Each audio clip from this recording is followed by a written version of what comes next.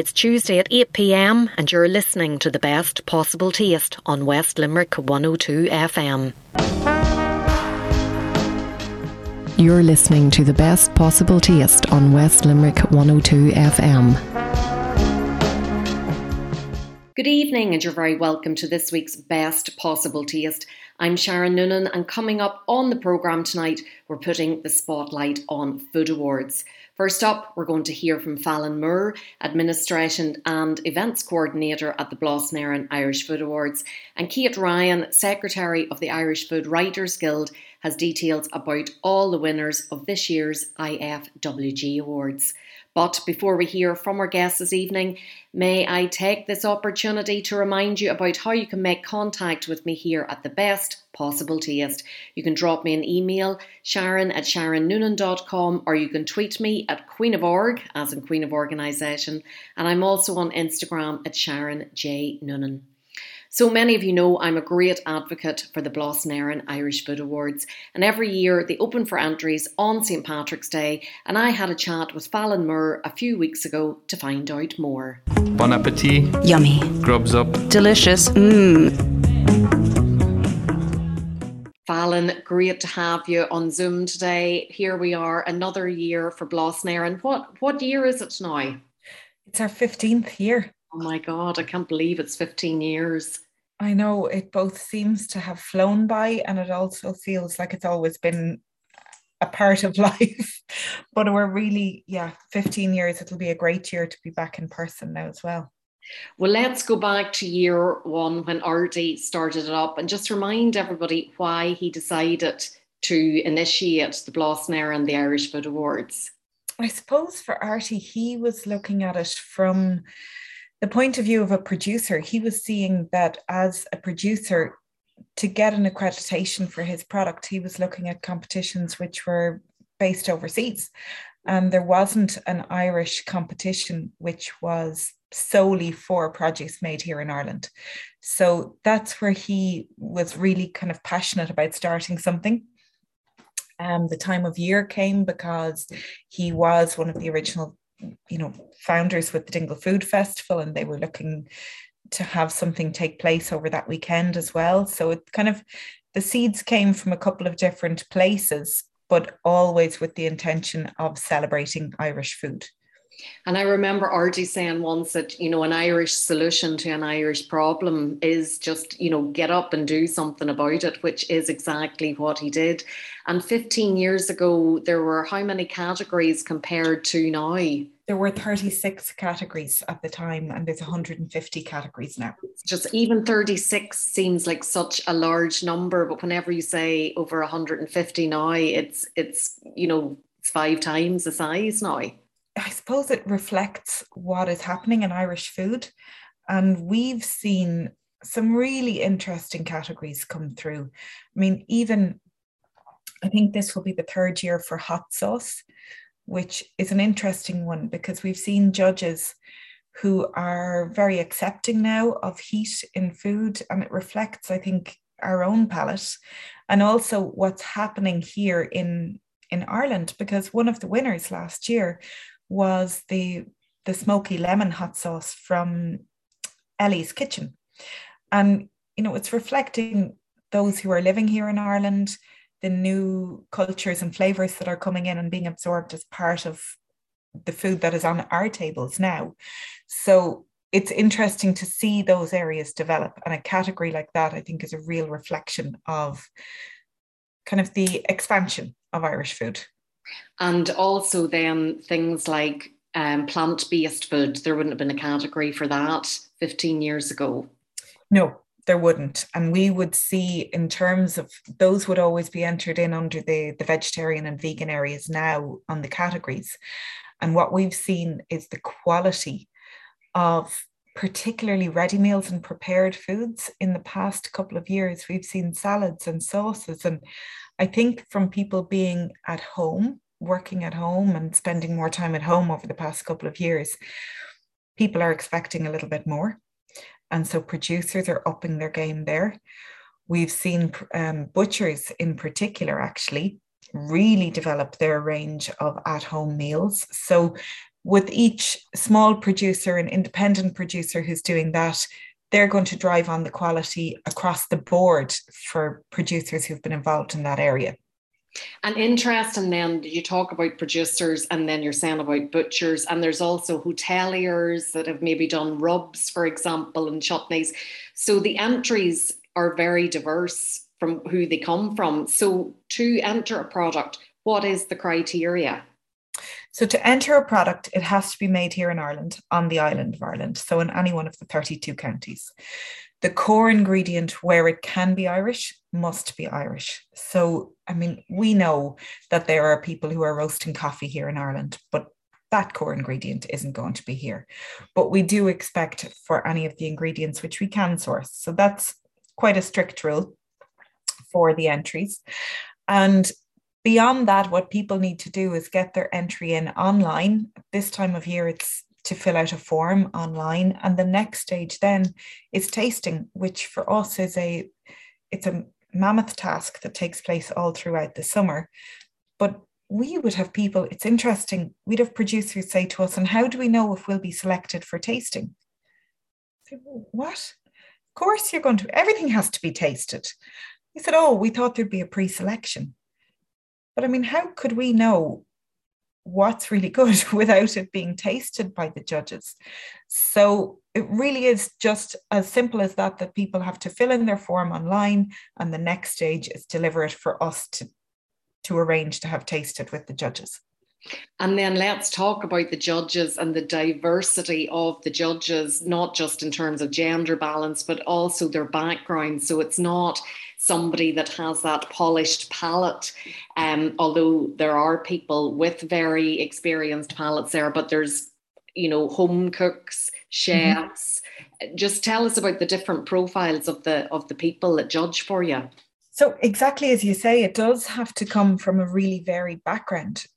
Judges would be representative of those in academia. We work with UCC. There are partners in developing the judging system. So there are always academics who would work with us, particularly if it's a sensory tasting. But in addition to that, there would be chefs, writers, those who work in industry, although never producers who would be involved in the awards.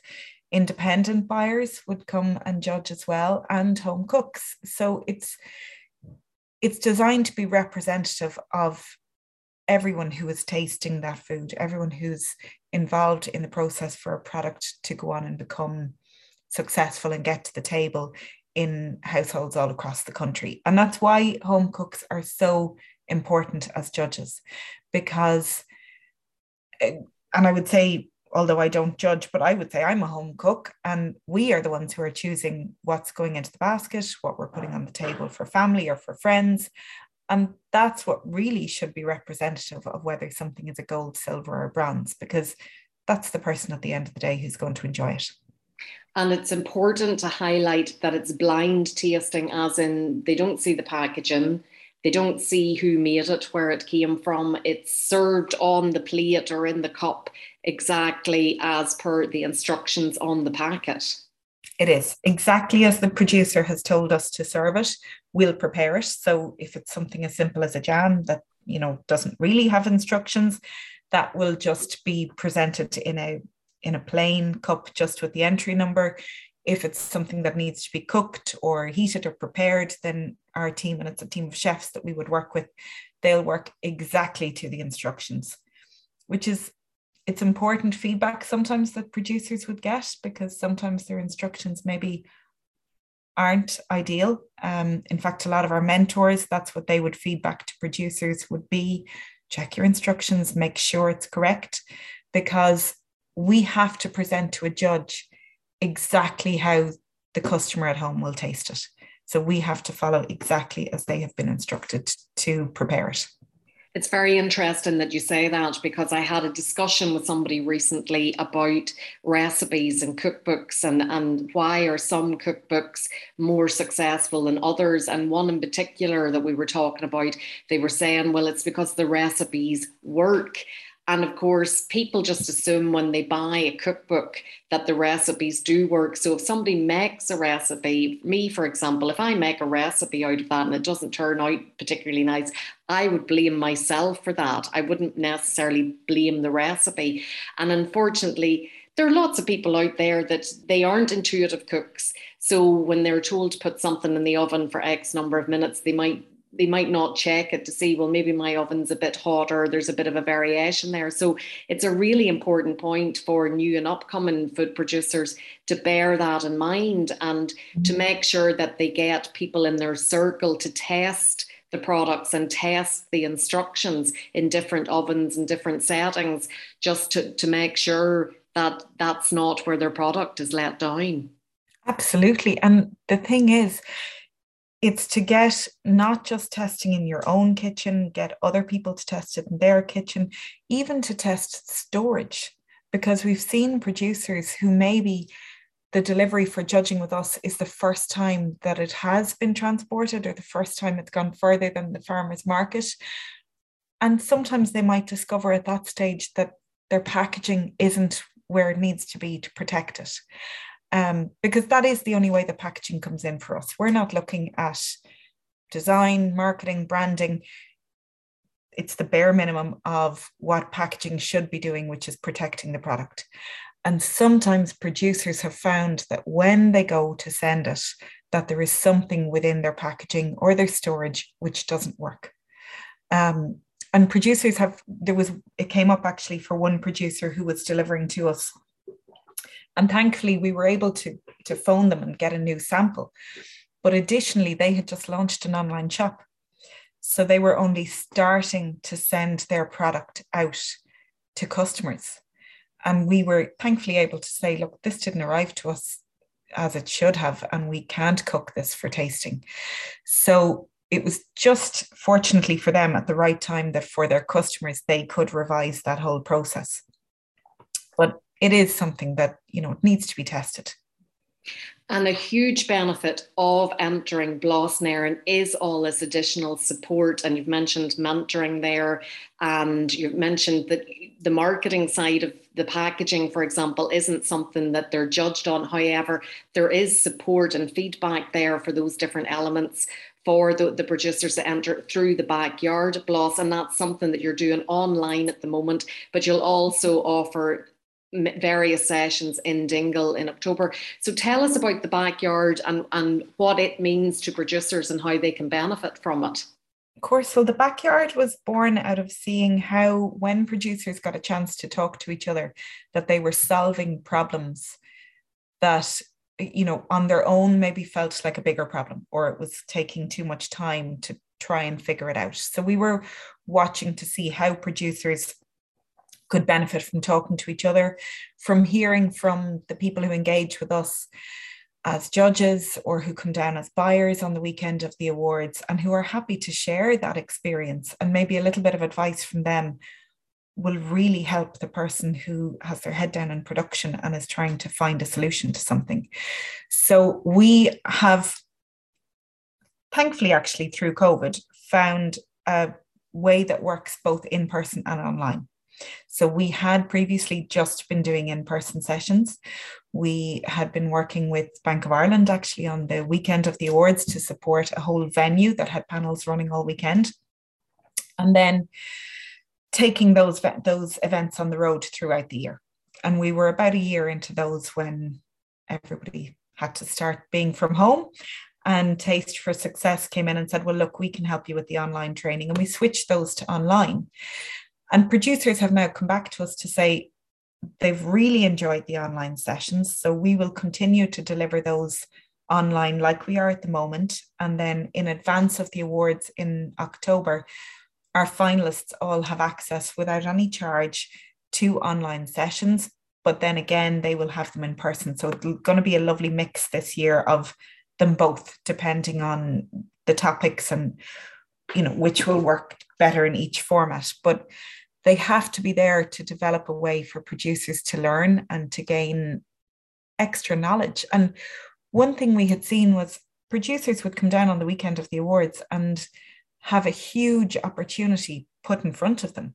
we were seeing buyers offer them, a chance to be listed, or, huge opportunities being put in front of them, but maybe they weren't ready for, and maybe they needed to get a little bit of advice from. And we felt a responsibility at that stage, because we didn't set out for the awards to be something which would have a risk for a producer. And we were seeing, a producer say, oh, that's great, I've got a contract now. They want to offer me a contract to go nationwide. And at the moment, that person's just doing a couple of shops locally.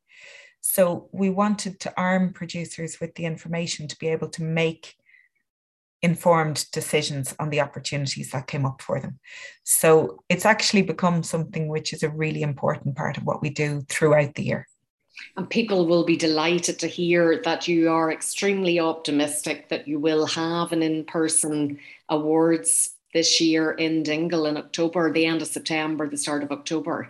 Yeah, we are. We're very optimistic about it, and we're hopeful that we'll have everybody back together. We plan to have a mix of some of the online elements that have worked really well over the past 2 years, and to hold on to some of that, while bringing back some of what we've really missed, which is getting to see everybody, and producers getting to congratulate each other on the street when they're walking around with their awards. So we're excited to bring back a mix of the two. And really now the networking side of things is just so important, that in-person, face-to-face conversations, not just with potential customers, but just with other fellow artisan producers. It is. People really, that benefit of just getting to see everyone, whether it's through friendships that people have formed, or we've had people bump into someone and discover that they've got a new delivery route because a customer that they couldn't take advantage of because they were 2 hours drive for just one delivery, and another producer say, well, sure, I can take that. So it's simple things that really people do miss out on in person. Yeah, it can definitely generate lots of opportunities for collaboration. Exactly. And then the media side of things is very important as well, because often you have a number of Ireland's top food journalists there as part of the programme of events. And for example, the Producers' Champion a few years ago were John and Sally McKenna. Absolutely. And it's an opportunity. I know that the guests who come down over the weekend tell us that they find a huge benefit because they're getting to see the best producers all in one place over 2 or 3 days. So for them, it's kind of a real dip into, particularly for new producers or where someone has changed what they're doing. And for the producers who are down with us, then it's a really informal opportunity to be in front of someone who might be able to make a massive difference to your business and to the success of that business. Because it being as part of the festival weekend, our events are not formal, they're not in any way corporate. It kind of breaks down those barriers. It makes it easier for somebody to just, walk up and say hello and really kind of engage in a way that's a little bit more meaningful than if it was in a more formal or corporate setting. And I would always urge food producers as well, before they go, to do a bit of work beforehand and to maybe connect with various different people on social media so that they can hook up with them. And of course, you and all your team are there. If people do need introductions to people, we're all very happy to facilitate that. Yeah, absolutely. And it's great for people to be able to meet everyone. You always got fantastic advice on it, and I don't think you ever tolerate someone wanting to be shy about it. You're saying, put yourself out there, tell them you're here. And actually that was echoing in our minds lately when we were planning out what will happen this year. And one of the things we were saying is we will be encouraging people to have a kind of a check-in on who's here, who wants to meet up, because it's a small town and it's a busy period, but where you could get a chance to catch up with everyone. So yeah, your advice on getting people to connect was echoing there. I've notes for September. Getting people to check in. Delighted to hear it. Well, I suppose just to finish up then, Fallon, if anybody has a fantastic product out there and they want to enter it this year, where is the best place for them to go to get more information and to click that button to enter it? So straight to our website, which is irishfoodawards.com. That's where the most up-to-date information will be, the categories for this year, delivery dates, and the online entry form. We also try to be quite active as much as we can on social media. So on Twitter and on Instagram, both at Blas na hÉireann, we're usually pretty quick there at answering any questions. Sometimes people have a quick question about category or how to take part. So always get in touch. And we're a small team. So it's Artie and I who are in the office full time. So if people do have questions, they can send us an email to info@irishfoodawards.com as well. And you always open every year on St. Patrick's Day for entries, and then the closing date this year is in May? It is, so it's on the 20th of May. You'll be gone on your holidays after then, Fallon. Yes, actually. That is when I take a break, but also we move into the logistics of trying to plan the deliveries. So at that stage, we're looking at what days we're going to have heavy deliveries, how many samples need to be tasted. So we will be online on the deadline days up until midnight to help everybody get those answers through. But after that, we have to move on. No excuses now. So from the 17th of March up until May, and there's usually an early bird fee. So there is. So we'd always encourage people to use the early bird discount. So from the 17th of March till the 8th of April, the early bird rate is €65, whereas our full rate is €80 ex VAT. So that first kind of 3 weeks is a great time to get entries in. Well, listen, best of luck to everybody that does decide to enter this year, and continued success to you, Artie, and all the team there, Fallon. Thanks a million, Sharon. Thanks for having me. You're listening to The Best Possible Taste on West Limerick 102 FM.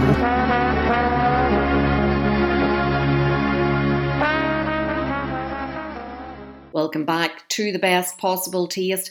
I'm Sharon Noonan, and just before the break, Fallon Moore of the Irish Food Awards, Blas na hÉireann, shared details not only about how to enter this year's awards, but also the great benefits of entering. But if you missed that because you're just tuning in now, you can catch The Best Possible Taste on West Limerick 102 FM when it's repeated on Wednesday mornings at 8 a.m. And the podcasts are available to listen to on SharonNoonan.com, as well as iTunes and the podcast app. Now, we're staying with the awards theme thanks to our next guest this evening, Kate Ryan, Secretary of the Irish Food Writers Guild, who has details about the winners of their annual awards. Bon appetit. Yummy. Grubs up. Delicious. Kate, you're so welcome to The Best Possible Taste. Thank you so much for taking the time to talk to me today. And we're going to talk about the Irish Food Writers Guild annual awards. But before we get on to that, would you just tell everybody, in case there's a few people listening and they're not sure what exactly the Irish Food Writers Guild is? Absolutely. So I suppose I'm talking to you today, Sharon, in my capacity as Secretary of the Guild. Our chairperson is Caroline Hennessy, who people might follow online as BiblioCook. So I joined the Guild a few years ago, and last year then I was elected to become Secretary. Yeah, the Irish Food Writers Guild was originally, I suppose, founded by a group of 12 freelance food writers, all female, coincidentally, by the way, and included some great legacy names in Irish food writing. Georgina Campbell, who's currently our president, was one of the founding 12 ladies. And she's been our president since I think about 2013-14. But we also have sort of past founding members who people no longer with us, sadly, such as Biddy White-Lennon and Theodora Fitzgibbon. So kind of real titans of Irish food writing. But many of the food founding members of the Food Guild are still around today. So I suppose our tagline of the Irish Food Writers Guild is a voice for better eating. And for us, this speaks to sort of the original ethos of those founding 12 members to promote the high professional standards of knowledge and practice among writers about food, nutrition, food history, and also related matters that kind of fall out of that to assist in the formulation of links and networks amongst all of those involved in the food industry in Ireland. So, our founding members saw the formation of the Guild as an opportunity really to pool their collective knowledge, experience and ideas. And to be honest, this was vital for them at the time because they were freelance food writers. And to be honest, fast forward 29 years into the future, not much has really changed. The vast majority of our membership, of which we're nearly 80 strong now, are all freelance food writers, including myself. So, it is a competitive field. We do compete against each other, I suppose, for food writing gigs as freelancers, but there is strength and unity in the Guild. And as a Guild, then we can support each other, support our members in our respective careers. And then also offer an invaluable network really for those looking for advice and guidance, so we can all sort of get on and do what we do best. And really, one of the other kind of really key things for the Guild is around education. It's a real key facet for all of us. And I think anybody who's really passionate about food writing is also passionate about food education as well. And many of our members are active in looking to sort of influence policy on nutrition and food education, for example. Most people will be aware of sort of the activism, I suppose, by one of our members, Dorina Allen, in that kind of field. So the Guild stands for a lot of things, really, but at the core of it all is for us all to eat better. Which is great advice and is even more pertinent in the world that we live in now. And as part of the Guild's campaigns and initiatives, the awards is a very special thing that you do every year. And just tell us about why they started the awards, when they started them, and what their objectives are. Okay, so the Guild was first founded in 1990, I believe, and the first awards were took place in 1993. So actually next year, 2023, will be our 30th anniversary of our Food Writers Award. So it's going to be a very exciting year for us. And I think what's really important to say is that since that very first awards took place in 93, it's been an unbroken chain of award seasons for us. Whereas like a lot of other food award bodies actually stopped during the 2 years of the pandemic that we're still kind of coming out of, we decided to adapt how we did what we did with our awards to the pandemic to ensure that in 2021 and 2022, our awards would still go ahead. And I think when we kind of look back in hindsight to kind of see how important it was for food businesses, food producers, to survive at those last 2 years and the way that they pivoted too, we kind of felt a really strong connection to their efforts and really wanted to kind of continue championing food producers in what was undoubtedly two of probably their most difficult years in business. So one of the things we kind of did, I suppose, as a way to pivot over the last 2 years is normally we would have an award ceremony, and obviously that was off the cards. So we wanted some other way that we could showcase our amazing winners. So we created an e-zine, an electronic magazine for both years. And what we decided to do as well, just to kind of really sort of up the ante a bit more, was to utilize a lot of the skills already within the membership of the Guild. So a lot of our members wrote the citations in the e-zine, and we used photographers and editing skills as well that were in the e-zine, as well as kind of teaming up with our usual sort of photographer, Paul Sherwood, and our communications through Grayling and Rachel Sherry. To kind of create this incredible e-zine that had beautiful photography, wonderful evocative citations written by our members about these amazing producers that we have on the island of Ireland. And I suppose the reason why the awards were really started in the beginning, all the way back in 1993, and it's what we still stick to now as our guiding principle, is to celebrate the Indigenous Irish food producers of the highest quality, as well as to recognise some of the individual companies and initiatives which continue to make the Irish food story such an exciting one, and really kind of ties in with our overall principle about being the Guild being a voice for better eating. So we're really clear that the awards showcase the incredible Irish larder on this island, and that those who either uphold traditionality or innovate to create something new and exciting that reflects the dynamism of the Irish food scene. That's really important to us. But obviously as well, like not every ingredient of every food item that's produced here in Ireland comes from within our borders. And we have to recognise that too. And I can remember in 2020, we gave a food award to Exploding Tree, which is a bean-fired chocolate maker down in West Cork, in my hometown of Clonakilty. And obviously we can't grow chocolate in Ireland, but one of the things we did, one of our award categories is the environmental award. So we recognised Alison Roberts, who's the founder of Exploding Tree, her commitment to a number of environmental and sustainable ways of working and producing, as well as say her commitment to only using exclusively fair trade cocoa beans. So that's kind of, the award started in '93. You know, it is about recognising the very best of Irish food that is produced on this island, and that isn't to kind of say that, you know, it's always going to be about potatoes and butter. You know, there are other kind of like foods that we celebrate as well, but it does very much, our awards do speak to the craft of food making in Ireland. And these are very special awards, and they're very coveted awards because you can't enter them.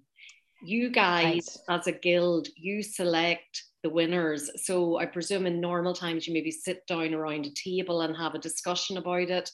In the last 2 years, you've maybe done it by Zoom. So just talk us through the judging process and how somebody finds themselves on that winning list, completely unbeknownst to them that they were ever in the running for it. And this is the great thing. I just want to preamble what I'm about to say by saying, as the secretary, it's sort of my duty to contact our award winners and tell them that they've won an award. And it's such an amazing experience because, like you say, Sharon, they have no idea. It's not on their radar at all. It's done very, very confidentially. And we do that specifically so we can uphold the integrity of our awards. So so the nomination and the awarding process, the whole thing is done within the membership itself. And we do that specifically, I suppose, to uphold the high standards of integrity and scrutiny that we give to ourselves. So no one from outside the guild, as you rightly say, can nominate themselves for an award. All nominations are made by existing members of the Irish Food Writers Guild alone and alone. That's it. Nobody else can influence that. So once a year, the committee of the guild, we make a call on our members for nominations for that coming year's awards. And when they close, the committee meets, first of all, to consider all the nominations against judging criteria to ensure that they're eligible. So not even all the nominees that we receive in may actually go through to voting. So, you know, it is quite rigorous process that people go through. And then when the membership come together after, then each product is tasted and then the nominator states their case, which is always good fun, you know, because there's a bit of a soapbox moment for the nominator. And it's quite surprising how passionate we get about, you know, our particular cause. You know, because we are nominating these products, these people, these companies and initiatives for a reason, and we are passionate about that. So it does get quite heated sometimes, but it's all in good jest. And then after that, each member casts their vote in confidence, in order of preference, and votes are then counted using proportional representation. So, you know, it is almost like an election, really, and that's how we ensure our fairness and transparency. Obviously, as you rightly pointed out, the last couple of years we haven't been able to meet in person. So, you know, but we are very adaptable as a guild. So what we've basically decided to do, instead of, in lieu of a group tasting, we made a slight tweak to the criteria for the past 2 years so that products that were nominated were either available nationwide or, you know, after so many businesses pivoted to trading online, that the products could be purchased online and available with nationwide delivery. And then our members were encouraged to go out and seek the products that got through to the shortlist, try them themselves at home, and only if they had actually sampled the products then could they vote on them in the general thing. So, you know, it was we do uphold a great deal of scrutiny to it. We do want our awards to be considered full of integrity, really, you know, and beyond reproach. And I think then that when we announce the awards to our winners, I think that's why it kind of means so much, because it isn't one you can buy your way into, you know, and it is from within the membership. And we have a tough choice to kind of decide who we want to put forward, really, you know, because there's so many great products out there. So that's kind of how we've sort of pivoted over the last kind of couple of years. But we are obviously hoping that when it comes to our 2023 awards, that we'll be back to be able to do a group tasting in person with our fellow members, which would be fantastic. I think it's really interesting what you said there, Kate, about the products being widely available or available online, because this is such a great PR opportunity for the winners. And sometimes if the product isn't widely available, it can really be a lost opportunity. So I think you're to be commended for having that as one of the criteria now. And of course, we're all delighted to hear that the awards will be back in person next year. And you said before about it'll be the 30th year, so it'll be even, I would say, more glitzy and more glamorous than it has been in the past. So let's go through the winners of the 2022 awards. So if we start, first of all, there's 8 different awards, but the first 3 are all food awards. Talk us through each of the winners in those categories. So we do have 3 food awards, although we recognise other categories as well, and we'll talk about those in a second. So Bread 41 in Dublin, Owen Cluskey is the founder of Bread 41. They're an innovative bakery. They set up in I suppose a part of Dublin that maybe wasn't, you know, visited too often, and his whole kind of ethos is around you know, the sourdough breads, the daily bread as well, and making really good bread accessible. I mean, that's kind of really the key of what he is doing there. So they have a bread lab there, and they're doing all sorts of kind of, you know, great R&D, I suppose, around bread, which is such a staple of our diets every single day. And I think the reason why we really wanted to commend what Owen is doing is because, yes, bread is all around us, it's ubiquitous, but so much of it is actually not very good for us at all. And bread should be life-sustaining, it should be delicious, and it should be good for us. Our second food award went to Calvis Achill Mountain Lamb, based up in Mayo. And that's a family business that exclusively graze their lamb on salt marshes near the coastline, on wild forage. And this kind of lends itself this unique flavor, this kind of saline, herbaceous kind of flavor to the meat. But one of the things we kind of really wanted to shout about with Calvis Achill Mountain Lamb is the fact that it's not just lamb as we know it. They also offer older cuts, so mutton and hogget. And what we kind of really liked about this then was these are old cuts of meat, traditional cuts of meat that would have been more prevalent in the Irish diet, maybe even only a couple of generations ago, and really kind of fell out of fashion. And I suppose when we're talking about traditionality and sustainability, this is where we're kind of going with, you know, that it's not all about the sweet spring lamb, but that lambs at different ages create different types of flavors, different cuts of meats that are equally enjoyable. You know, it's just that we've lost our connection to them. It's a traditional company, but they're selling online. You know, they pivoted during the pandemic. They've done really, really well. Our final food award then was Coolfin Cheese from Carlmore Farmhouse Cheese in Galway. And the cheesemaker here is Theresa Roach. So Coolfin cheese is an Alpine style cheese. So it's only made at certain times of the year. It's basically made with sort of spring milk. It's sweeter. It's got a nuttier kind of flavor to it. What I love about this product and this particular food award for Theresa is that it just goes to show that we have some great cheesemongers and cheesemakers in this country, but there is still ample opportunity for different expressions of terroir in Ireland when it comes to cheese. And maybe that's seasonality, maybe that's location. This is an Alpine cheese, which gives you some idea of the kind of terrain that the animals are grazing on, from which she makes her milk and then makes her cheese. And as well, the fact that it's only available at certain times of the year, you know, it's not a year-round made cheese. So the animals have a different type of lifestyle, I suppose, you know, so it's much slower And of course, it makes complete sense that with a product like cheese, it will taste differently at different times of the year, depending on when the milk was there and whether or not they were outside grazing or inside and what they're being fed, etc. And that award went to a company in Galway, and the next two awards were staying with Galway. Galway did exceptionally well this year. So the first of our, or the second rather, of our Galway winners is the recipient of the Irish Drink Award, all about kombucha, based in Galway. This is Keith Loftus and Emmet Kerrigan, based in Galway, two very young entrepreneurs who basically fell in love with kombucha, which is a fermented tea drink. So it's a really kind of novel play, I suppose, on the Irish love of tea, you know. Kombucha is fermented black tea. And then they add different flavors to it. So raspberry is probably, I think, their most popular kombucha brand, but the award goes to their complete range of all about kombucha flavors.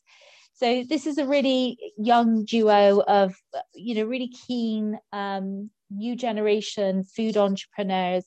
They've just literally set up a brand new distillery in Galway, which is going to increase their capacity, which just only speaks to their increasing popularity for their products. And this is craft, you know, you brew kombucha the same as way, well, not exactly the same way, but in the same manner that you would think about brewing beer, crafting flavors. You know, so this is a really exciting new drink product on the market in Ireland, but also as well, we really love the fact that, you know, we are a nation of tea drinkers, and this is just a new refreshing way to drink tea here in Ireland. Our next Galway award, then, our third one, is for an award we refer to as our Notable Contribution to Irish Food Award. And this went to Stefan Griesbach of Gannet Fishmongers in Galway. And I love the story behind this.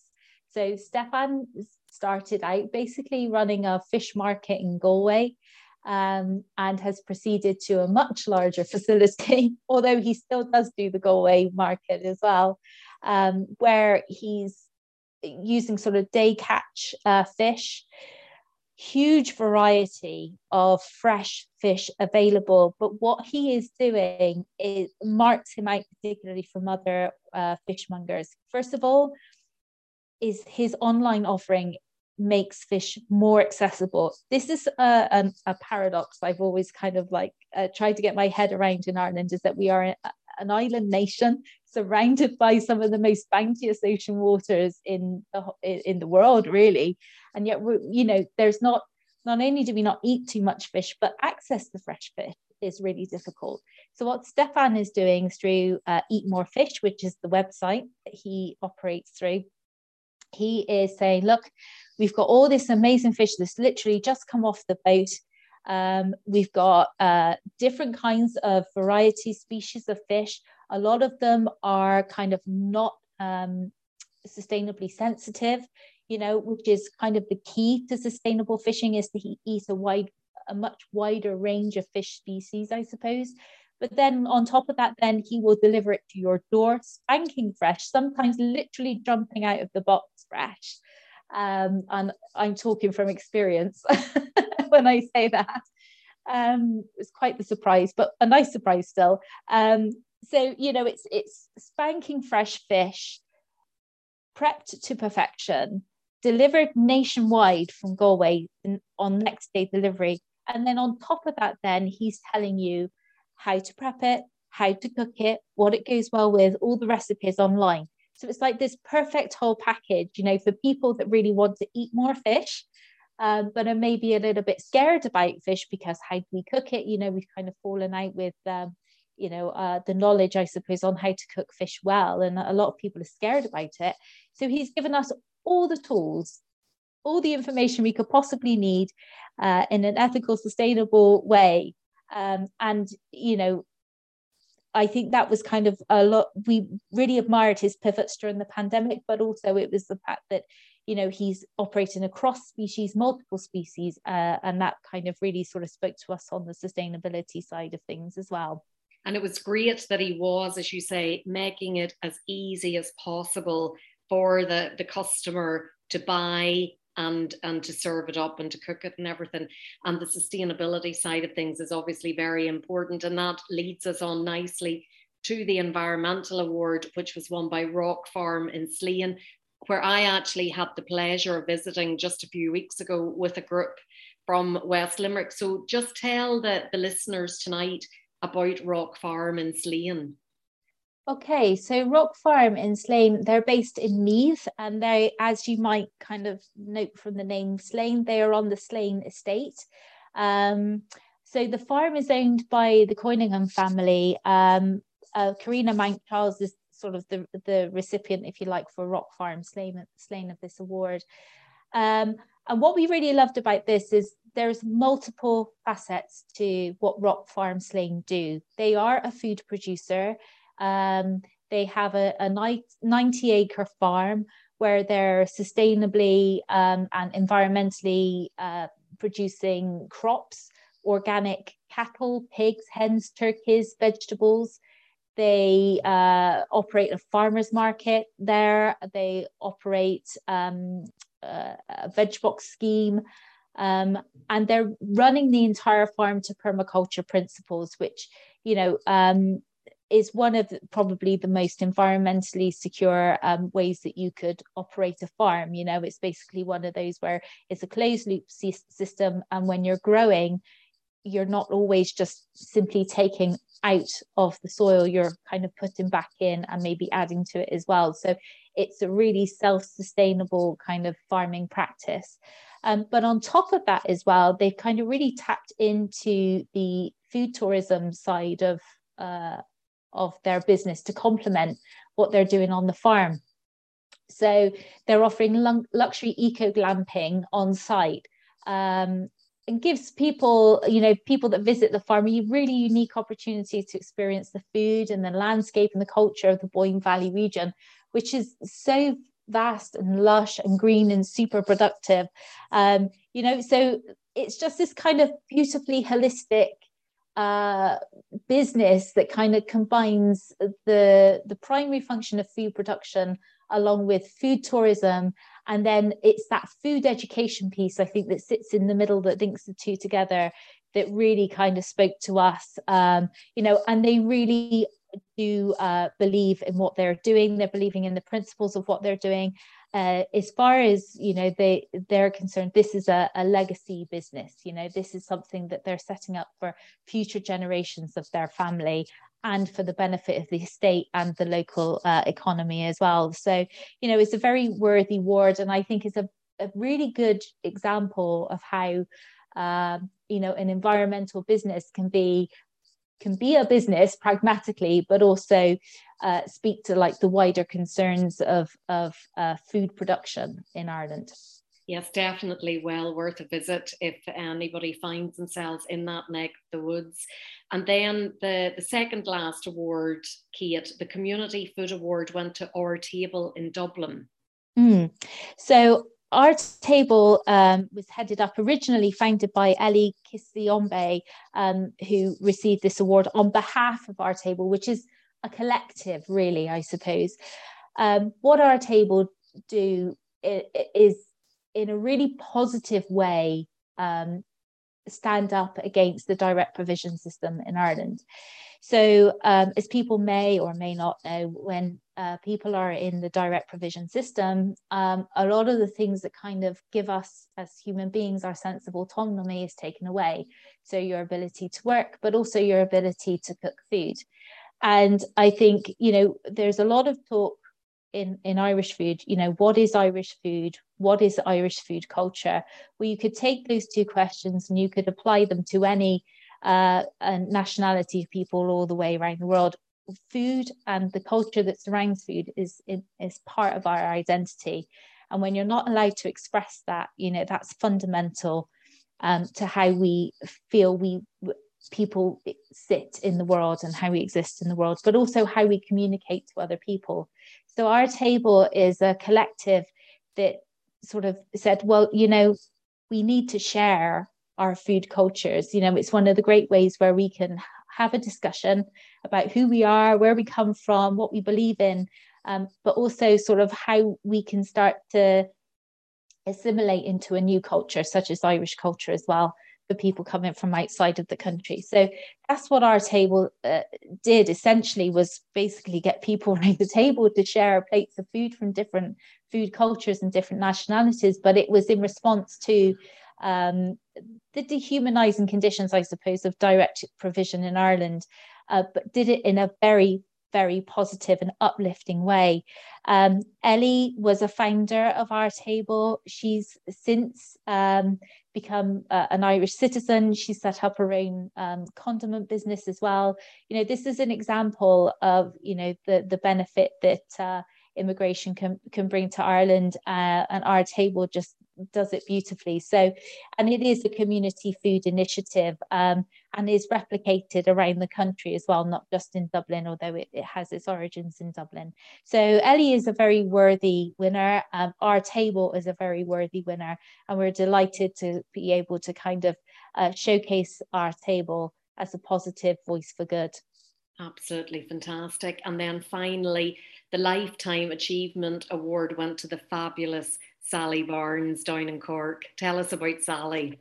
Well, she is fabulous. I think we can all agree on that. So Sally is the business owner of Woodcock Smokery. She is the only person in Ireland that exclusively works with wild fish. And I think this is without doubt what marks her out. Sally has been smoking wild fish in a tiny little smokehouse in a wind-blown hilltop just outside Skibbereen in West Cork for nearly 40 years, longer probably at this stage. She taught herself how to smoke fish using some mackerel, a tea towel, and an old tea chest turned upside down. And from that, then she mastered the art of cold smoking, and also now exclusively with wild fish, and that includes salmon. And that is what Sally is most well known for, is her wild smoked salmon. But she also does smoke mackerel, pollock, tuna. Her smoked tuna is incredible. But she's just a real artisan. And when you talk to Sally about the mighty salmon, she doesn't talk about it as though it's just another fish. She talks about it as if it is another human being almost, that it has, by the time the fish comes to her and is in her hands, she can look at a fish and she can tell the story of its life. The wild salmon goes through this cycle of smoltification, where it goes from freshwater, saltwater to freshwater fish for spawning, which is where it's caught in freshwater. And it's that kind of process and that journey, this epic journey that the salmon undertakes, is writ large on its body, and she can read this, in her hands. She can understand the journey of the fish, and she prepares each fish individually to what it needs after its journey, So she really is an embodiment of the term craft when it comes to food. It's not mass produced. It is as individual as a fingerprint, every single piece of fish that she fillets and smokes and takes care to preserve. And she is the last of her kind in Ireland, very sadly. And she established the Keep there in 2020, which is a workshop space really, and it's adjacent and on the grounds of the smokery. And she's she set that up with an apprentice of hers called Max Jones, he's been working with Sally for a couple of years now. And of course, in true West Cork style, he came over for 3 months and hasn't left. So, which happens to us all. So she set up the Keep with Max Jones as a way to kind of share this knowledge, that, the hands are getting tired now, and she wants to kind of inspire a new generation of people to do what she does, to understand fish in the way she does, to understand the ecology of our oceans and our river systems the way she does, and how that obviously impacts on the food that we eat, and our connection to the food and to the environment that it is produced in. So, in terms, when we talk about lifetime achievement, I think everything that Sally is and everything that Sally does is entirely worthy of this award. But awe-inspiring lady, such a legacy to pass on to everybody, and well worthy of our Lifetime Achievement Award for sure. Well, congratulations to all of the winners, Kate. If people would like to find out more about each of the winners this year, and indeed the previous winners, the best place for them to go to is the website. Yeah, and the website is www.irishfoodwritersguild.ie. And in there, when you go onto the website, you will see a whole section on our winners from this year, but also all of the winners since 1993. Fantastic, Kate. Thanks so much for telling us all about this year's winners tonight. No problem. Thanks for inviting me to chat about them, Sharon. You're listening to The Best Possible Taste on West Limerick 102 FM.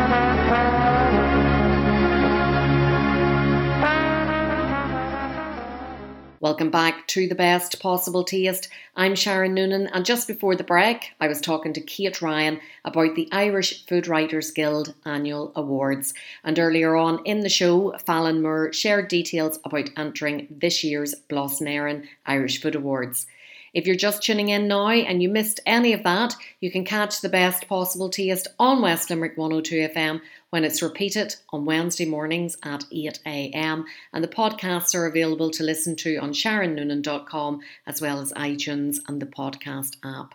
And that brings us to the end of the programme tonight. Before we go, a quick shout out for Limerick Springfest, which is on tomorrow, Wednesday the 6th of April, or today if you're listening to the show repeat on Wednesday morning. And that's on from 1 o'clock until 6 o'clock. And there's lots happening up at the Barna Greenway Hub. Food stalls, cookery demonstrations, children's entertainment and lots more. Entry is free, so do pop up and support the inaugural event. And that's all we have time for tonight. Thanks for listening, and to my guests, Fallon Moore and Kate Ryan. Until next time, bon appetit. Do you want to get in touch with The Best Possible Taste? Do you want to come on, share a recipe, review a cookery book, or just have a general chat about what you like to eat and drink? All you have to do is get in touch with me, Sharon Noonan, by sending an email to s.noonan@live.ie or send me a tweet @Queen of Org. Bon appetit!